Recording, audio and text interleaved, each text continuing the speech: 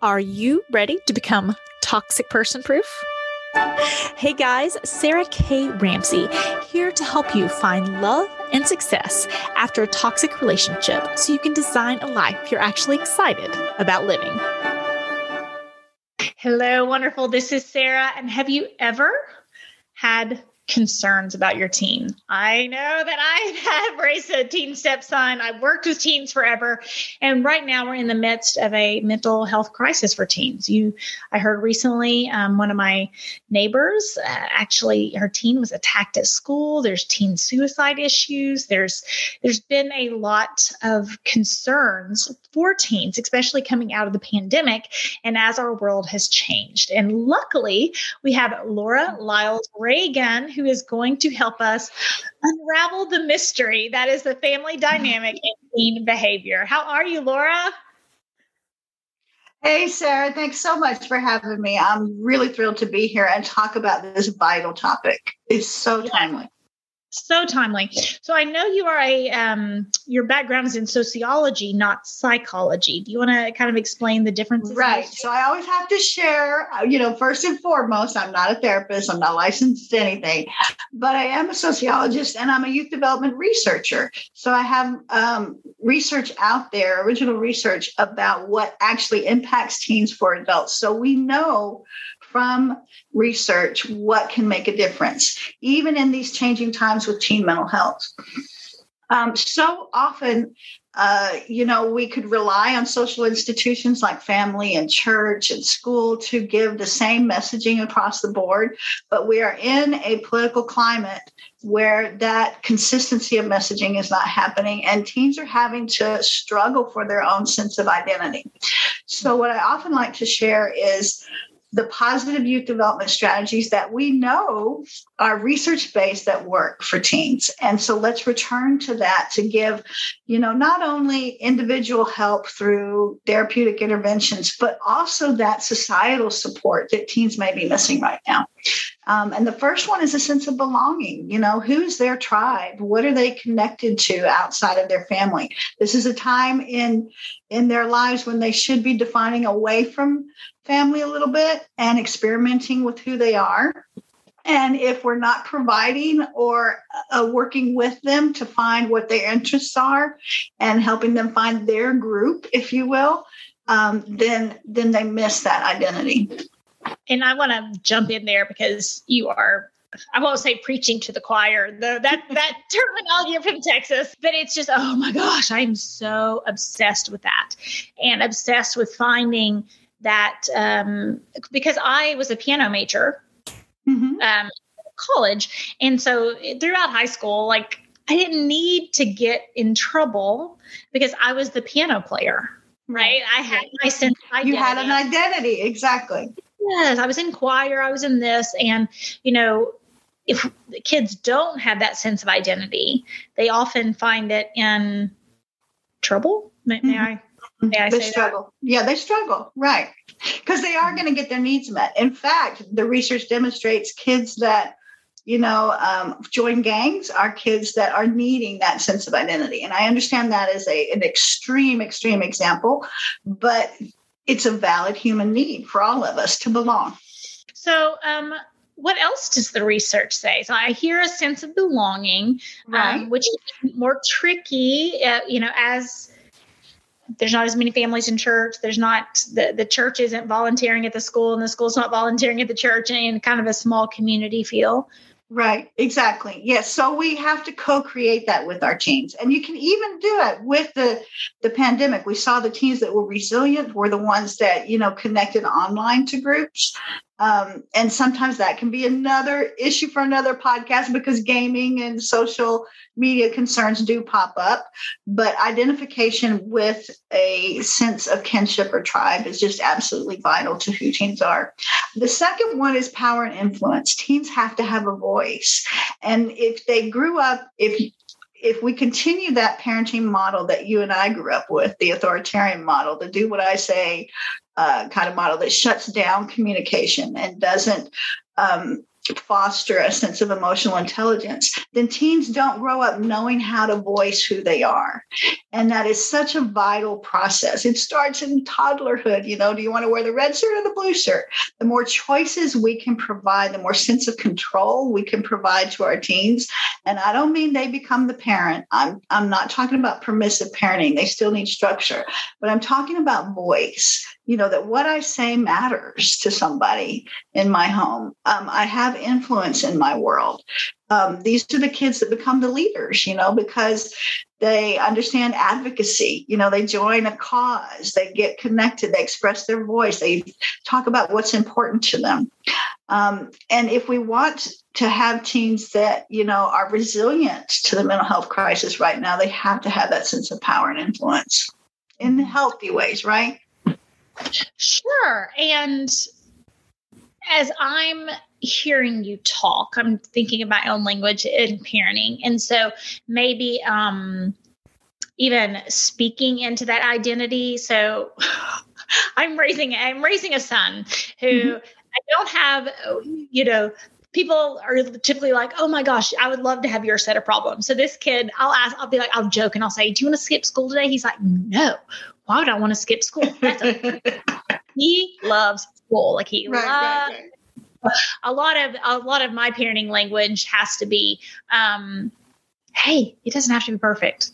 Really, like you don't have to do. You can do one book report, not three. For what? Like three. He was trying to do our home fights for one time. Him having three. He was wanting to do 3 books for one book report, like a whole series, and I was like, No. We just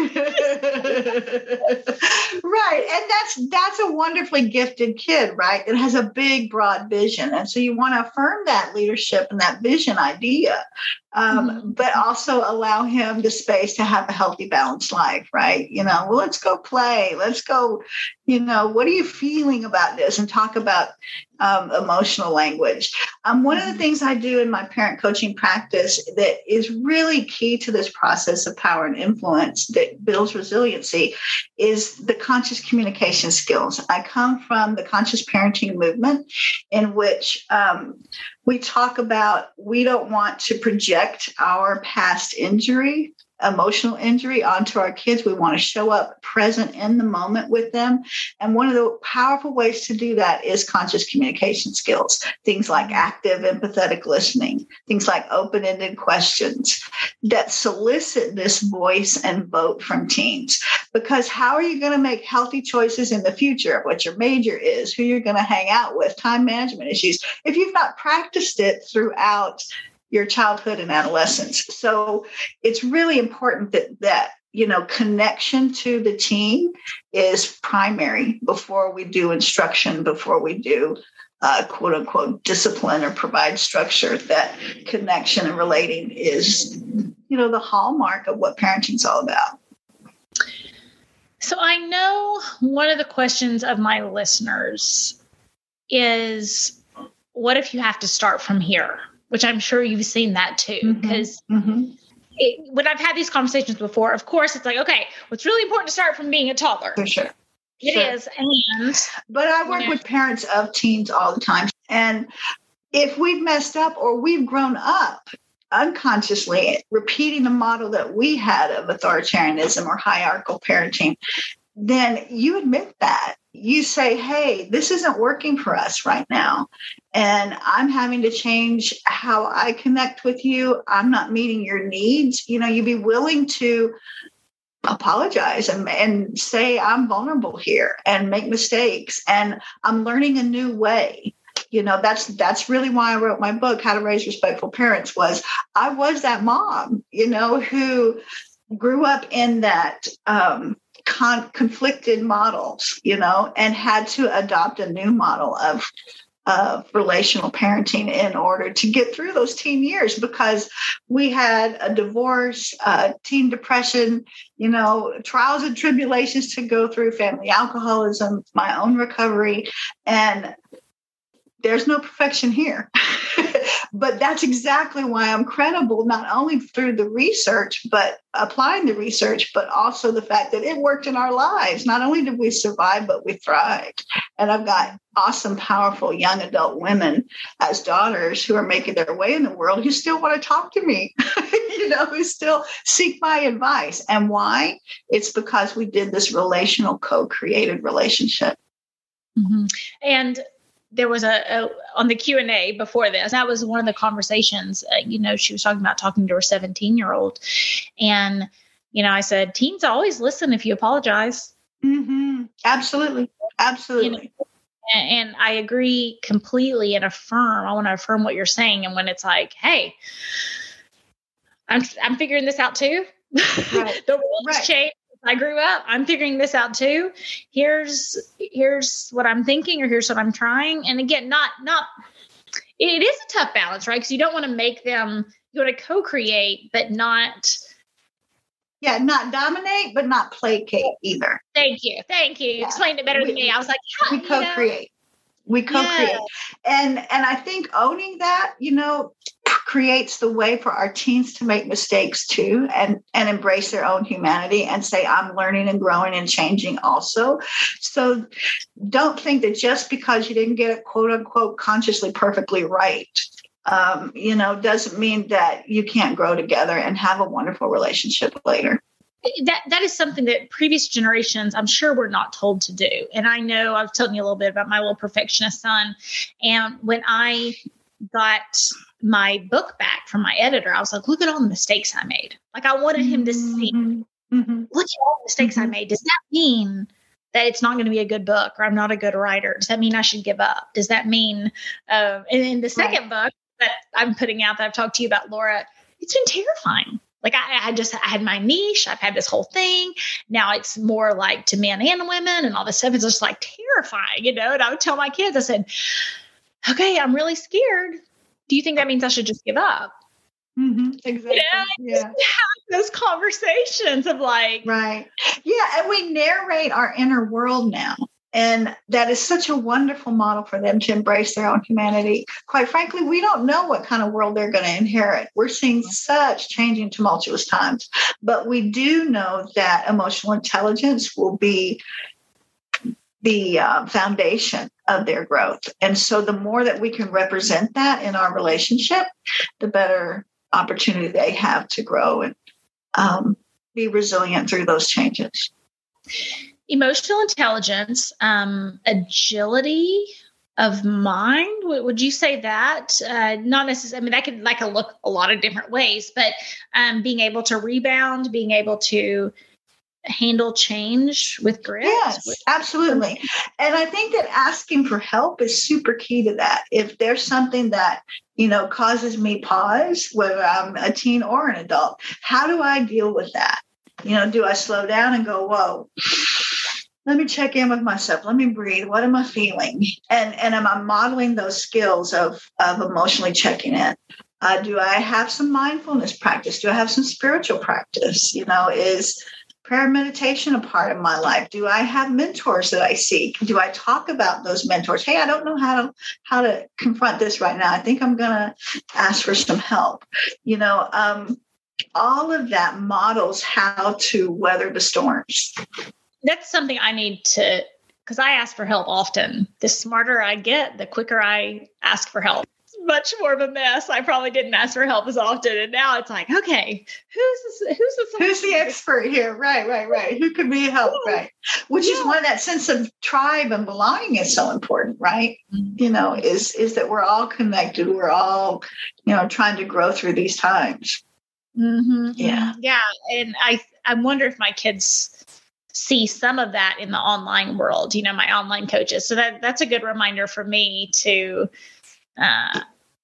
narrate your inner world and your process, your thinking process, right? I think that's really important. And then that one of the third strategies, that the research tells us for positive youth development is usefulness, fostering a sense of usefulness. How are we not only modeling, demonstrating how we contribute to the world with purpose, but how do they do that? And we often think that's volunteerism, but it's more than just that. It's a mindset, finding something that interests them and giving back, finding a place to contribute. When my pre-parent coaching life was as a nonprofit manager, and I was executive director of Boys and Girls Clubs. And we had these teen service projects, and it was hugely successful. Even kids in housing projects would get excited to go and do a home build with Habitat for Humanity because they were helping the poor kids get a home. And they saw that as something extremely worthy. They were the most committed because they knew how important it was. And they might not ever see home ownership themselves, but they had a roof over their head and they felt like they were contributing in a positive way. So I think that, am I saying that if you have a kid that's locked in their room, that's video addicted and terribly depressed and dark, that you don't need therapy? No, that's not what I'm saying. Am I saying that volunteerism can change the mental health landscape? No. I'm saying that it is part of these strategies that we know from research work. Mm-hmm. Yeah, and that makes sense. I'm obsessed with healing strategies. And it's like, if they're locked in one room and then they get locked in another room in a therapy session, you could see the sense of usefulness, of using your hands, of using your voice, of using whatever you have of that piece. So since you mentioned it, that kid that is locked in their room, video addicted, do you have any advice for that parent? Sure. First of all, conversation, and they may be shut down and not want to converse, but that's okay. You go converse anyway. And the conscious communication skills that I teach about open-ended questions and active listening tend to draw kids out. And if it's really dark, you start with side-by-side activity. Come cook with me. Don't talk about anything heavy. Come do something side-by-side with me that is at least interactive. Come ask questions about the video game. Come sit down beside them and start a conversation about that. Talk about how you need a healthy, balanced life. I've been reading recently that sunlight in the morning affects our sleep patterns, so come take a walk with me, before school. What would you like for dinner? Help me make the grocery list. Engage them in simple activities. Will it cure depression? No. I actually got a therapist for my daughter when she went through a depression, and I was a sociologist that knew the research. So we asked for help, but it shifted my parenting to begin to talk about or utilize these very present-oriented interaction strategies about empathetic, active listening, open-ended questions, messaging. I could talk about my inner world. And slowly but surely we engaged. The relationship dynamic shifted because it was no longer, top down. It was much more egalitarian. It was co-created. Laura, this has been great. Will you tell people where they can find out more about you and your work? Oh, sure. It's lauralreagan.com. Make sure you use the L, and the Reagans, REAGAN. And I have lots of free resources on that website, a blog as well, where I talk about the communication skills and how it can make a difference in teens' lives and all grow through this process. I also have a book. It's award-winning, How to Raise Respectful Parents, and a course as well with the conscious communication skills. So they can find all the links there on the website.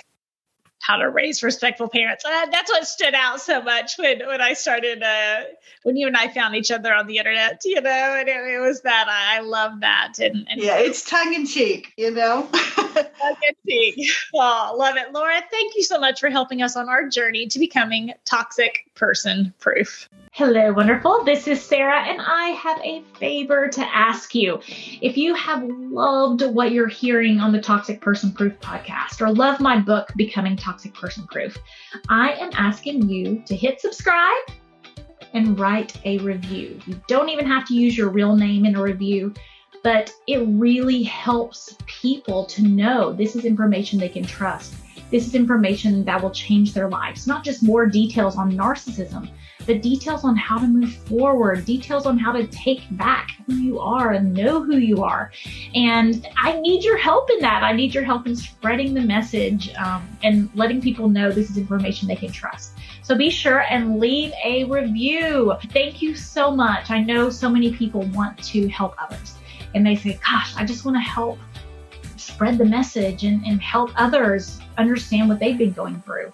And one of the ways, the easiest ways, it takes like 2 minutes, is leaving a review on the podcast, sharing the podcast, or leaving a review on the book, Becoming Toxic Person Proof. Thank you so much for your help as we work together to help the world become toxic person proof. Hello, wonderful. This is Sarah, and I hope you enjoyed today's podcast. I know that there was something that you can take away to help you get past the past, get real about the present, or get serious about your future. And if I did my job, then hopefully it will help you with all three. If you are not in my Facebook group, Finding Love and Success After a Toxic Relationship, then consider this your personal invitation from me. I'm there live, there's tons of support, and most importantly, tons more information to help you on your journey to become toxic person proof.